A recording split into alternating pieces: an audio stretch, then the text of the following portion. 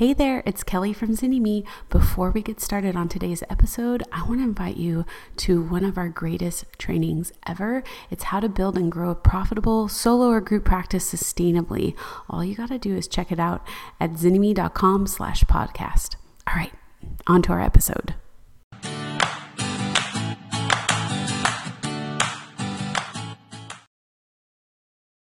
Hey y'all, welcome back to the Starting a Counseling Practice podcast, where we share stories to inspire your journey of creating a successful solo or group practice. Today we have a really special episode. The amazing Lindsay from Money Nuts and Bolts is here sharing her journey of starting her unique business and practice and what that looks like and all the little twists and turns that we have time for to share today. It's going to be really fun. So if you love a peek behind the scenes, especially for people that are doing things beyond the couch and out of the box, this is the one to listen to. Hey, Lindsay, thanks for being here with us. Hi, Miranda. Thank you. I'm so happy to be here. Me too. I remember we got to be on your podcast. Yes. Several months ago, and it was just such a juicy conversation, and I just enjoyed it. So it was lovely to be like, oh, this is a human that I really enjoy. Yes. We get to just dive in. And I feel like we both had that experience because we didn't know each other before, and I was like, oh, I really like you two. This is so fun. Good. So share this in terms of share a little bit about what life and business looks like today, and then we will backtrack as to how it got there. Sure, yeah. So my business is Money Nuts and Bolts. The course that I run, that's kind of the bread and butter, the main offer of my business, is Money Skills for Therapists. So this is now what I do full time. I am retired from therapy. I retired last summer, so a year and a half ago, and now I consider myself a CEO who runs a micro company. It's a cute company, but we're a real company where our whole focus is on helping therapists with their business finances and building a better relationship with money. And I just get to focus on that all the time with a team who supports me in doing that. Wow, I love it. Okay, so we're going to backtrack way back to the beginning because I think it confirms how we end up there. How and when did you know you wanted to be a therapist? In like a minute or less. Yeah. Okay.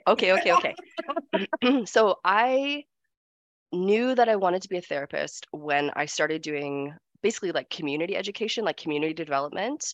And I was an administrator, but I ended up running a hotline in this very weird small organization combo where they're like, you're an administrator, but also you run our crisis hotline. And I was like, okay. And doing nonprofit work. Yeah. Yeah, it's like you do everything. And doing that work, I worked at a pro-choice organization. So I was supporting women with like unintended pregnancies and all sorts of different circumstances, helping them like think through all of their choices. And I was like, oh, I really like this. Like I always knew I wanted to affect change. And I originally thought I was going to be a teacher. Then I went into community education because I didn't want to be part of the school board system. But when I got into one-on-one, I was like, oh, this is where my gift is. Like in this very intimate space, this is so powerful. And then I remember I called one of my university professors and was like, how do I become a therapist without having to be a psychologist? That was like my plan. How do I do what you do, but without the 14 years of school? Let me be real specific here. Yes, exactly. Because I was not ready to start over. I never even took psychology in university. It was like not even really on my radar. I was like, oh, everybody takes psychology, whatever. I'm going to do my own little thing. And then I was like, oh, I probably should have taken psychology. Details. Yes. Okay, awesome. So you went through this process. At what point did you know from the beginning you wanted to do private practice, or was there a turning point when you realized I want to be a business owner in particular?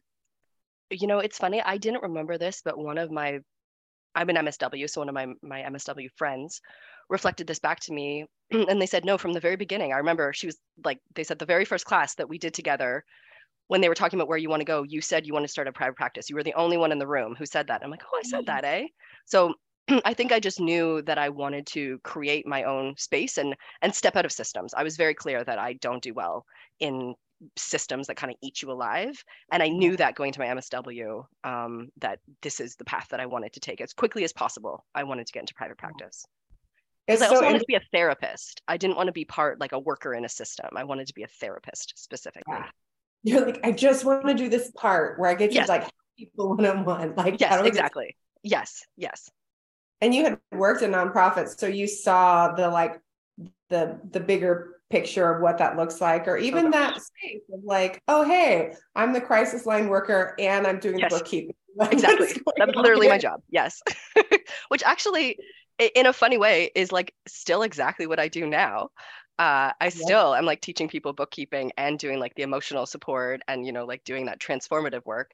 But yeah, it really shouldn't be a job, generally speaking, bookkeeping and crisis line manager. So yeah, I Yeah. did see those systems and I was like, those systems through kind of, in some ways, through no fault of their own, are not good places to be. And I Yeah. didn't want to sacrifice my well-being to try to survive one of those systems. Yeah. And then from the moment that you kind of graduated with your degree Mm-hmm. until how long did it take for you to actually like finish the licensure process and be able to practice independently? Because you're in Canada, yeah? I Yeah. am. So here's something that is good and bad. Yeah. There's no licensure process for MSWs. Oh, Yes, in Canada. So MSWs in Canada, like we're not allowed to give diagnoses. It's like much more you are expected to work in a system. You're expected generally to be in like child welfare or, I started in like sexual violence, domestic violence. So many people don't become therapists. They become kind of like workers in systems doing certain roles. So yeah, as soon as I actually started practicing as a counselor before I graduated from my MSW. oh, I and got hired by my placement to just work there. Yeah. and again, you were really bucking the system in so Yeah. many different ways. Of Yeah. like, oh, I really want to go and do this. I want to work outside of a system. Well, we don't do that. Like legally, Yes. I can do this, like all these different pieces. Yeah, I think I really had a much broader sense of, at that point, probably like my own agency or like, no, I'm going to make my own thing than a lot of folks that I was going through school with at that time. Some of them have now gone into private practice, but Yeah. most of them stayed in systems a lot longer than I did. Like they kind of probably more like burned out of systems rather than being like, I'm here for the minimum amount of time possible until I can like get established and do my own thing. Awesome. And then, but the time that you graduated till you started your own practice, how long was that? Oh, that was, I'm going to say like a year and change. Mm-hmm. So I think I stayed at my first role for 2 years. They hired me in January and I graduated like that spring. And I was out of there by like 2 Septembers later. So like maybe not even 2 years. I left and I did kind of burn out of that space. Like I was there because I was like, I do have things to learn. Obviously, I'm like a brand new therapist. And as I mentioned, like there's no licensure process for MSWs. You're not trained to be a therapist as an MSW in Canada. So you need to find your own trainings. Like I was absorbing like EMDR training and trauma trainings and doing all these things to basically make myself a therapist because that wasn't actually my education. Yeah. Yeah. Mine was interesting that I was a licensed marriage and family therapist, or I went to a merit, like that was the license I was getting, but all my training was not actually in couples therapy or in family therapy. So I was like, oh, I'm an MFT who does individual counseling. Yes. Yeah. You're like, no, I actually don't work with marriage or families. I mean, like I could, but like not really. Like I didn't really have any expertise whatsoever. And it was such a funny little dichotomy. And when they finally brought LPCs to California, and as soon as I heard about the LPC, the licensed professional counselor degree, I was like, that's what I actually am. Yes. That's really what I am. Like, yes, I've taken some training in couples, I can do it. But like when you learn about what MFTs do in other states in the US at least, like that's all they do. Like that's just the jam. They don't see anybody individually. I was like, oh, I'm not that at all. Sometimes I think it's getting the piece of paper that you can get to do the work you want to do. And I highlight for anybody who's listening here, and I know we've got people in different scenarios, but sometimes people who are trying to decide if they want to become a therapist will come in and listen to this podcast.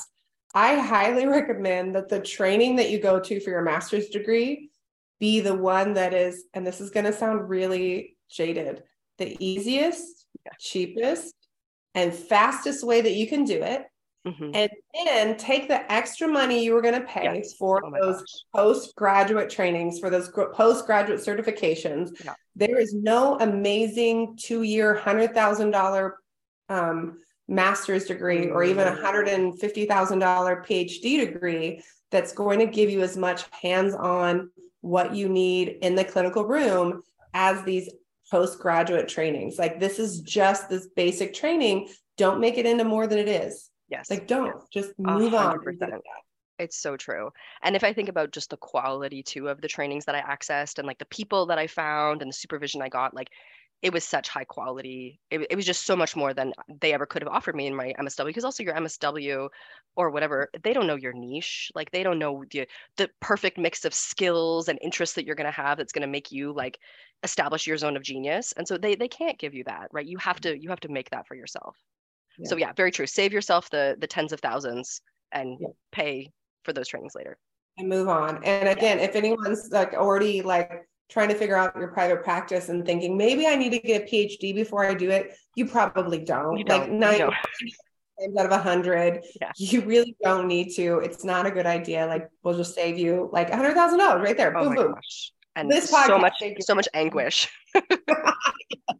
And mental health. Okay, so then what you said, you burned out of the agency. Did you start the private practice before you ended over here, or were you just burnt out and you're like, I just got to go and I just got to go all in for the practice? So I really distinctly remember deciding to jump off a cliff. Like, that's really what it felt like. Like, it was like I was burned out of the space I was in. Mostly it was the toxicity of my workplace. I actually loved the work that I did. And having been trained in EMDR, like, I had a supervisor who was supportive of me doing EMDR there, even though it's not really what they did. So I was getting to like hone my EMDR skills, and I was like, this is incredible. I love working with these women. But the environment was really toxic, and I am like a highly sensitive person, light, I like to call myself. I have many of the traits, and I don't do well in stressful, toxic environments. Like, they wear on me. And so I remember there was like this decision point where I was going to go see my brother in British Columbia, which is across the country. And I thought, I don't want to come back here after I see him. I want to be done. Like, I want that to be my transition period between two careers or two workplaces. And so I gave my notice so that I would be finishing, just before I went on that trip with him. And I remember I really wasn't planning to start a private practice yet, but I told them I was, because I needed to have a reason to leave. So I was like, oh yes, I'm just starting my private practice. Yes.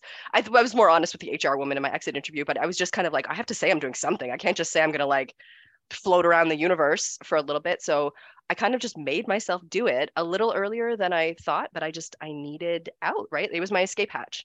And it's the thing I always knew I needed to do. And I just needed to do it a little sooner than I thought I would. Yeah. And then from the point that you started, about how long did it take you to get full, or as full as you wanted to be? Yeah, I think it took me about 6 months to get full. It took me, I remember at first I just stumbled over even describing what I did.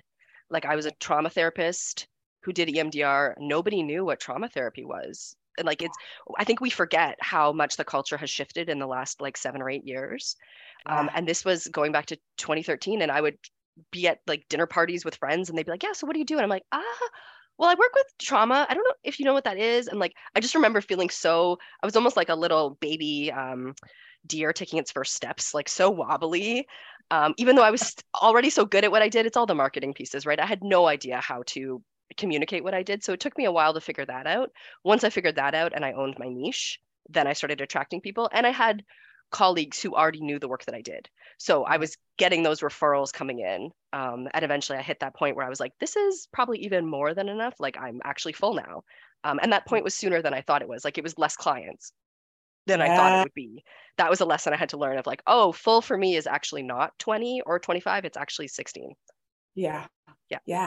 And I think especially when you're doing intensive work, and that could look like trauma work, that could look like EMDR, that could look like couples work, it could look like working with kids where you also have to navigate with the families or whatever. Like, I think we, especially going from an agency where maybe we have 32 or 35 clients a week or whatever silly thing that they put on us. Then we say, oh, well, if I'm only doing 20, I mean, like, that's like part-time. Yes. And then you get into it and you're like, actually, there's a lot more that goes into running this business. and just doing like I'm doing all my own phone calls, all my emails, all my reschedules. There's no one to do any filing. I'm vacuuming the floor, like all of it. Like you may seem like there's no there's no wiggle room anymore. And you're doing your own bookkeeping, like it's everything. All of it. And I think too, like once you niche into your zone of genius, like once you find your niche, at least for me, it was a really intense niche because I'm like let's get to the roots of it. Oh, there's pain there. Let's walk into the pain together. And like I can't do that 25 hours a week, right? So it's going to depend on your niche. Like I'm sure that certain modalities and certain personalities too would allow you to work more, and it's a different number for everybody. But for me, it was just realizing like, right, the work that I do is emotionally demanding, and if I don't recognize that, I'm just going to burn out of this profession altogether. And I think that place, and I say this 1,000 times, but I just have to keep saying it. Every person who comes into you, as much as it's within your control, the first client of the day to the last client of the day, the first client of the week to the last client of the week, they should get like the same amount of energetic you. Yes. And if you're doing this dynamic where somebody's getting a shitty version of you because you already saw 7 clients that day, that's not fair. Even if you think like, well, I'm fitting them in, I'm doing them a kindness, it's a crisis. Sometimes in a crisis, I'm like, oh, that's fine. I'll be the shitty version of me in a crisis. But that shouldn't be the regular scenario. It shouldn't be the like day in and day out. We need to be really honest about, I like to think of it as sun exposure, right? There's a certain amount of sun that's great. Like we need it for vitamin D production, for like joy and happiness. And then at a certain point, it literally causes cancer. Like we need to find this ground of like not giving ourselves cancer from doing this like really important work. Totally. Yes, absolutely. Yeah. And I mean, something that I think about and talk about with my students as well is also when you let yourself be fresh, you can charge more because you're giving better service, and folks are not going to need to see you as long, right? Like when they're getting those best sessions with you where you're just like, your brain is like ping, ping, ping, ping, ping, and like grabbing things they said 5 sessions ago and like noticing this tiny affect and digging into it. And suddenly something that's been blocked for like 3 sessions is totally shifted. Like that shit's magic, right? Like that is so valuable. And letting yourself have a schedule that actually allows you to be at your best is just wonderful for everybody. Everybody benefits in that room. Yes. Awesome. So at some point, as you realized it was 16 instead of 20, there was some numbers involved. So let's talk about like, because obviously at some point you move from this place of private practice to kind of digging into this money side of things. Let's talk about that transition and how that started to reveal itself in the private practice journey, this money piece of things and this other thing coming up. Yeah, absolutely. When I started, I remember being very hungry for information about how to money in private practice. And I had books, and I would dig through books of like, how do you organize your receipts? How do you pay taxes? Like, how do you estimate? And there really was no information. Like I would glean like 2 paragraphs from this entire book that would give you a suggestion on how much you should pay for rent compared to your, revenue of your practice. And I'm like, okay, that's something. It's like crumbs. I was gathering crumbs. And so I noticed like on one hand, I was very hungry about this thing, but also when I couldn't find it, I was like, okay, I'll make a thing because I, had been keeping spreadsheets of my own expenses since I went to university. My mom showed me how to do like a expense tracking, and I did it diligently all through university. That was my version of budgeting, is I just tracked everything that I spent. And then I'd be like, oh, okay, I've spent a lot on food this month. Like I'm good for now. So I had that tendency already. And then I noticed this gap. And then it was actually really identifying like my work wife from the agency I worked at, the one that I like had lunch with all the time, and we would like get away for walks and do all our trainings together. She wanted to get out of agency work, but she was like, I just can't do the numbers. Like, I don't want to think about taxes. I just want to be an employee. I just want to get paid. And from my perspective, it's like, if you learned these skills, you could unlock this whole world of like being your own boss, not feeling exploited, getting to serve the folks that you love, like all the things that I loved about private practice. I could see that for her and so many of my other colleagues, the numbers part either blocked them from even starting practice, or was this like endless stress that detracted from their enjoyment of practice because they're constantly like, I don't have enough for taxes. Shit, I'll do something about it later. Or, feeling just very like foggy and unclear and stressed. And so there was this point where I realized like, oh, this thing that's like interesting to me and easy and fun, everybody else hates. So Right. maybe I can do something that will help them, and also to balance like the heaviness of the work that I was doing. Like I remember Yeah. going to a training. The move that I made, the like big move, was I found there was someone I was following online, who's in our space, who does like fee setting stuff, and I had this huge business crush on her. I was like, she's the coolest ever, and she's the only person I'd seen doing anything beyond private practice at that point. And so I reached out to her to be like, basically take my money. Like, I don't even know what you do. I don't even know what you offer, but like, take my money. I need to work with you. And she was like, oh, I don't do individual, but I am doing this retreat on like building your next level thing. And like, given your love of like money and therapists, like you're a perfect fit. So I flew to San Francisco, which is across the continent. I was like, I don't know what I'm doing. I don't know how much this costs. I barely know where San Francisco is. Like, it's like so out of my radar. But I love it. that was my like, Like the money person, like, I don't even know. yeah, I'm like, whatever, I'm You're gonna make it work, right? Like, and this is when we really want something, this is what we do, is like we figure it out, we make it work. And I remember it was at that retreat that they did an activity being like, if you think one day you won't be a therapist, like step away from the wall. Like it was one of these like group exercises where everybody's touching the wall.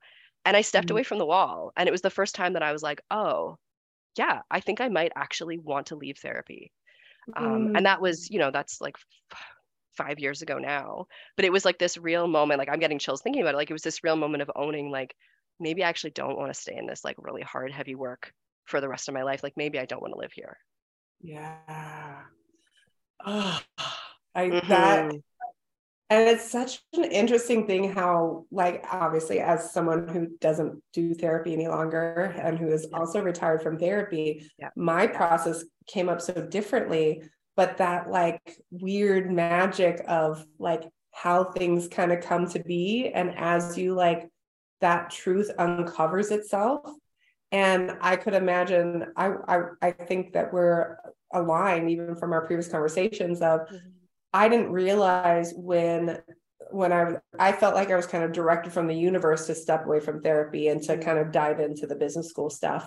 Yeah. And then when I got there, I was like, oh my gosh, I'm just doing this different kind of therapy on this really large scale. Like, oh my gosh, I'm doing all of this like amazing trauma work, but just from this other perspective where like I'm just watching people unravel like childhood trauma through the things in their business. And you're like, wow, I didn't think that this could happen in this way, and in such a way that's so much more supportive of my body Yes. and so much more supportive of like the holistic systemic issues that are rampant in our profession in particular, like so many different things. And so it's so fascinating to me how when we are kind of like embodied and we're checking in on each step, and when we leave room for whatever, to take anything off the table, to put anything on the table, when we give ourselves like that flexibility,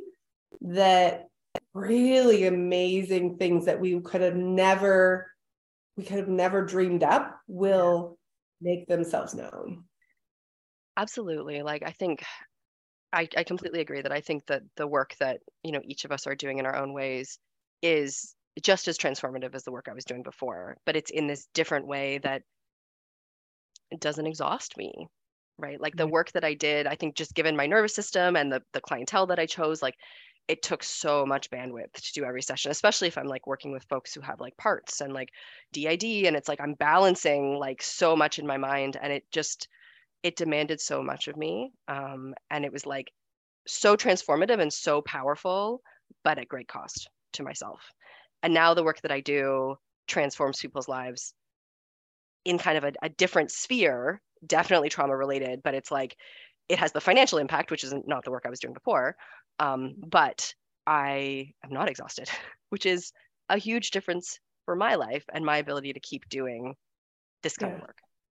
But do you think, or have you seen yet, that when somebody starts to take something that's like uncomfortable or unseen, or something that maybe they even associate shame with, like money, and they start to like unpack it, they start to set boundaries around it, they start to voice that that do you see how then they start to like that generalizes in other areas where suddenly like this transformation of money, we're just like, it's just a financial change, but the skills that they learn and practice in the area that was so icky and funky then start to just make magic everywhere else. Absolutely. Oh, like 100%. And I do think a lot of it is because, as you say, like it is trauma, right? Like what makes money hard is the same thing that makes romantic relationships hard, or being like calm when you're parenting hard, like it's trauma.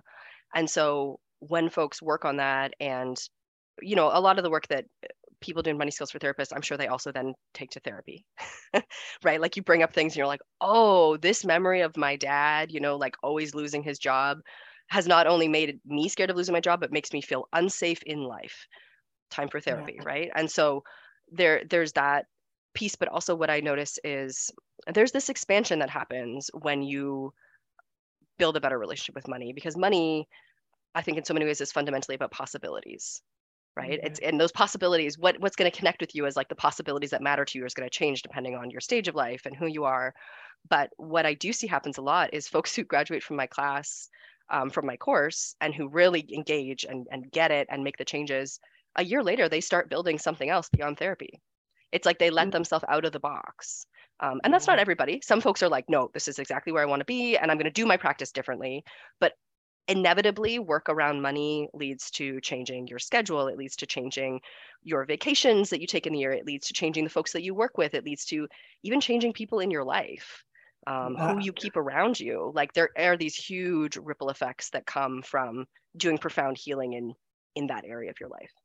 Yeah, it's such a juicy space, and I think there is so much in our culture as therapists, right, as counselors in this broad space of insurance takes care of that, nonprofits take care of that. Like I don't see beyond the thing, like the amount of therapists that will say, well, I didn't know the reimbursement was going to be that low because I didn't understand what I was signing, what I was agreeing to. And, you know, again, these spaces of like, oh no, like what would it look like for me to like really own the story?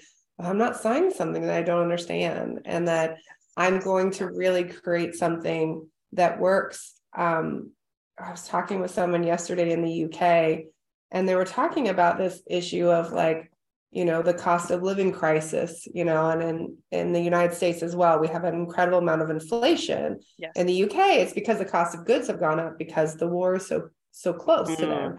Here, it's just, for the most part, there's a lot of corporate gouging, unfortunately, in the United States, that they're uncovering, which is unfortunate. She's like, but what do you do about that? And I was like, well, if what you need to eat goes up, then you have to increase your, you know, the pay for their services. And it was actually, and she was like, oh yeah, like, oh yeah, like it's not the first thing that we think about. You know, the first thing that we think about is trying to, well, I'm going to tighten my belt in some way. But as therapists, most of us have already tightened every belt. People are living from paycheck to paycheck, already going into debt every month. And then something happens and we just go, okay, I'll just squeeze it hard, you know, tighter. And to say like, no, like you need the amount of air you need. Like you deserve to breathe. You deserve to have water. You deserve to have food. Like it's okay for you to have what you need to take care of your system and your body. So what were some of the biggest shifts for you when you went from doing marketing and doing this one-to-one therapy practice and you went into creating a program? What were some of the biggest like learning lessons as you transitioned? Okay. So one of them, I remember, because the way that I closed my practice is I went on mat leave, and because I'm in Canada, I had a 1-year mat leave. I had opted into our employment insurance, which you have to do if you're self-employed in Canada, because I was like, I'm going to have a mat leave and I'm going to take the whole year. So that was my buffer. And when I got back, I was like, I could restart my therapy practice. I could take the coward's road is to just restart my therapy practice, or the scary road, the brave road, is to try to do money skills for therapists full time. Because at that point I had run the course twice and I knew that it worked, but it was my side of my desk offer. So I took the plunge and signed up for this expensive program, expensive at the time for me, which was 1,500 US a month, to learn how to run my course Evergreen. So my course would be running all the time, and also folks could be signing up for my course all the time. And it was this huge challenge to the way that I had thought up until that point. That was my full-time job, was doing this course. I was like, I'm literally making no money. I'm not even running the course right now. I'm just gonna like build out this system and like bet on myself and make this happen. And I remember one big shift that had to happen is when I was thinking about how to offer my course, and I was feeling like, well, I have to run it cohorts. I have to run it cohorts. They need me to like walk them through. And I realized like, if I'm running this full time, I'm going to be running cohorts back to back to back to back to back to back all year. And I'm going to burn out, because I find like the beginning and end of a cohort, like I just finished a cohort yesterday of my Money Boss Mastermind, my next level. It was so emotional to wrap up. It was so heavy. And I thought like, I can't do that like 8 or 10 times a year if this is going to be my full-time thing. And I remember having a bit of a crisis. It was on my birthday. I went to a cafe and I was like feeling so guilty about it and torn up and like, but will the course work? And I had a writing, and I realized like, I don't want to be a therapist. I can't be holding every single person's hand and walking them through individually anymore. Like I need to be a CEO. And that was a big, like blowing a part of my identity of letting go and be like, no, I can't hold every person's hand. I'm going to create a supportive space. I'm going to put all the right supports there. I know my course works. I'm going to have calls, but like folks need to show up on their own. I can't be curating that same container anymore. That was a huge shift of shifting away from like, I'm not a therapist running a course. Like I'm a course creator who's really good at this thing. But I need to stop being a therapist. So that was a huge one. I probably need to learn that lesson myself. Yeah. we can chat afterwards. It was painful. Yeah. Like I remember messaging my friend Tiffany McLean, who was in that program with me. We ended up accidentally doing it at the same time. She signed up like literally 2 days before me, and then I got in, and she was like, Lindsay, and I was like, Tiffany.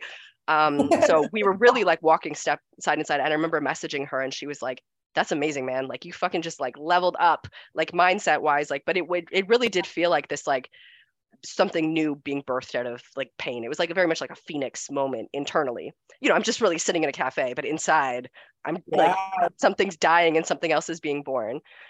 So that one was huge. And then the second thing that's really had to change is I have to be seen. I have to show up. I don't like being seen. I like sitting in quiet rooms and having private conversations that are depthful and thoughtful and quiet in my own little quiet space. And like, it's been a real big shift and challenge, which is getting easier, but is certainly not done, of being seen and having my words and my voice out there. And social media is kind of part of that, but even just like having my podcast and realizing like, oh, all these people are like listening and they're not talking to me. We're not having an individual conversation. Like my words are out there in the world, or my offers are out there in the world, and people are seeing me, even if I'm not seeing them back. That exposure has been a difficult thing to lean into. Yeah, for sure. Yeah. And then what has it been like? Because I get the sense that you have a spouse. Yeah, I do. Yeah. Income. Did you feel like in terms of making that leap, did it make it easier to have another income coming in? Or had you been planful where you're like, no, my income was still really needed. And so I'd put stuff away and I was going into savings. Like, what were some of the things that you did, if you don't mind? Of course. This is what I talk about. I want to talk about money, of course. So part of what made me able to take that leap was in 2018, before I went on mat leave. I got a really big consulting client. It was actually through Tiffany McLean, a business friend of hers. She was like, you need to work with Lindsay. And I got this book from Tiffany, $1 Million Consulting, that was like, don't undersell yourself. Think about the results you're going to get for this person. Charge them somewhere between 8 and 15%, given your level of service. And I did the math on like what I could do for this online business owner. I knew nothing about online business, but I knew a lot about numbers and building a good relationship with them and understanding them. And I did a package with her where she paid me, it was 55,000 US, which at the time blew my own mind. Like I was like, I kept waiting for her to be like, you tricked me. This is terrible. She never did. She was really happy, but I saved that money, not all of it, but I had like a seed fund, which allowed me to make that step, right? Which like in some ways I'm like noticing, Miranda, as I'm saying this, I'm like, I want to say to people listening, you don't need that. You don't need that to take a leap. But this is part of my nature. I did put that aside knowing that I might need that. And so I had not invested it or spent it. It was just sitting in my business bank account. I think it was about $20,000 that was still there when I came back. And it was like, I have like 5 months of money to just like figure shit out and build this new thing. And then if I run out of money, I will decide what to do then. So I gave myself that seed money to be able to take a risk and just be building something with like literally no income coming in. There were months where my revenue was $0. Yeah. Well, and even with that, as you're saying, well, I have this $4,000 a month, but also then you're still investing in yourself of this $1,500 a month program, right? Yes. Of like, how do I actually like do this? Because there's a lot of like learning lessons. What do you imagine it would have been like? I'll just throw this out there. If you had done the same thing that you did without investing in the course on how to do evergreen courses, like, what do you think? It would look have on your face. Well, like it's very interesting, you know, because like that investment, I remember feeling like everybody in that community was like so stressed because it seemed like so much money for the people at that level. And sometimes I remember thinking like, am I being ripped off? Are they giving me the minimum for what I'm getting? When I look back on that investment, it was worth every penny and more. Like I firmly believe in not reinventing the wheel and not taking 3 years to figure out something that somebody else can teach you in 3 months. It just doesn't make sense. Financially, it doesn't make sense. If you think about like return on investment, you know, it's like I paid $18,000 for that course. I leveled up when they offered a next level, like a CEO course on top of it. I jumped into that too, which turned it to $2,000 a month. And like, yeah, it hurt to pay $2,000 a month, but $2,000 a month for me now, that's one person buying my course. It's nothing compared to being able to build a funnel and learn how to market and like have people having the chance to join my course at any moment, given like, you know, the actions they've taken. The potential there and the return on investment that has actually happened is, I can't even say how much more it is. It's probably 20, 30, 40 times greater than what I paid for that at this point. That's rad. Yeah. That's rad. It's and like, on average, when you look at like what's happening with your business, how many people join like on this evergreen, like a month or a day are joining your course? What does that feel like? Well, that's changed quite a bit because of Facebook ads, which is not something I'll get into for your audience because it's very like, we've chatted about it a little bit before, but we had like a Facebook ad heyday where our ads were really working, where we had like anywhere between 15 and 30 people joining in a month.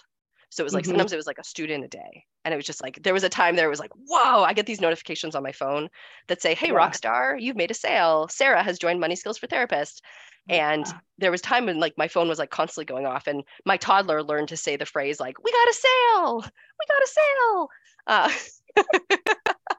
sale.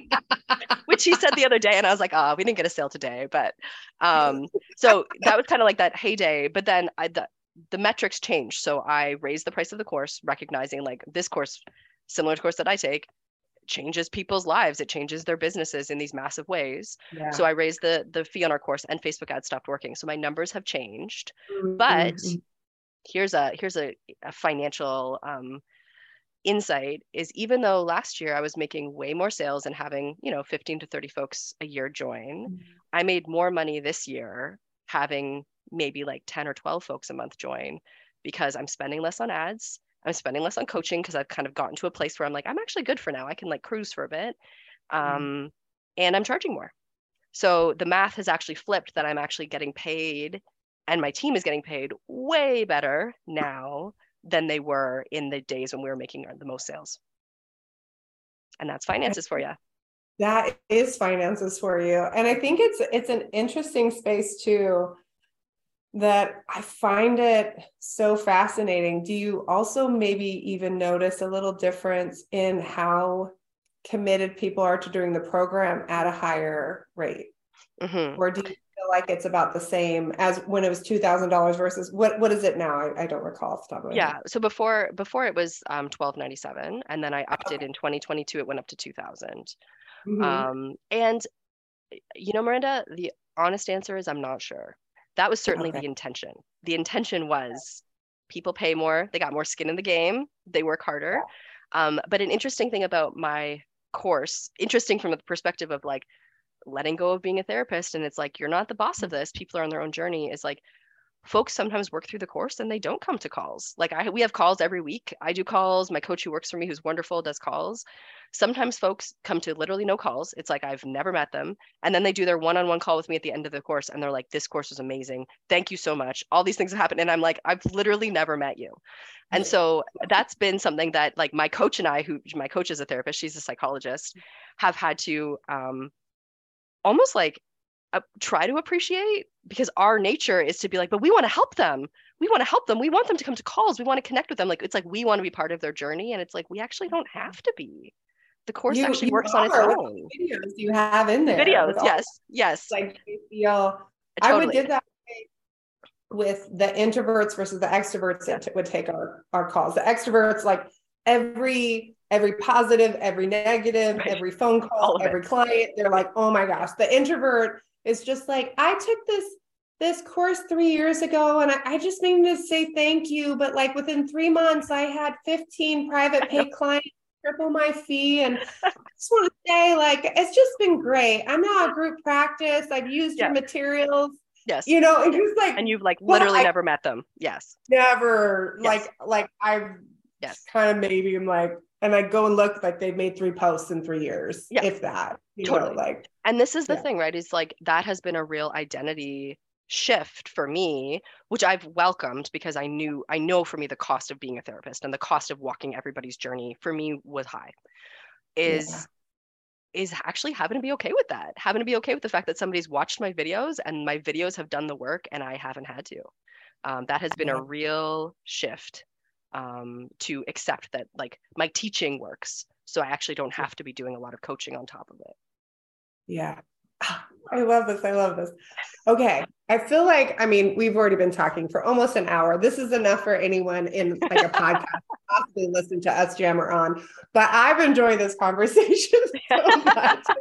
Me too. If you want to go and check out Money Skills for Therapists, y'all, you need to figure out your money stuff.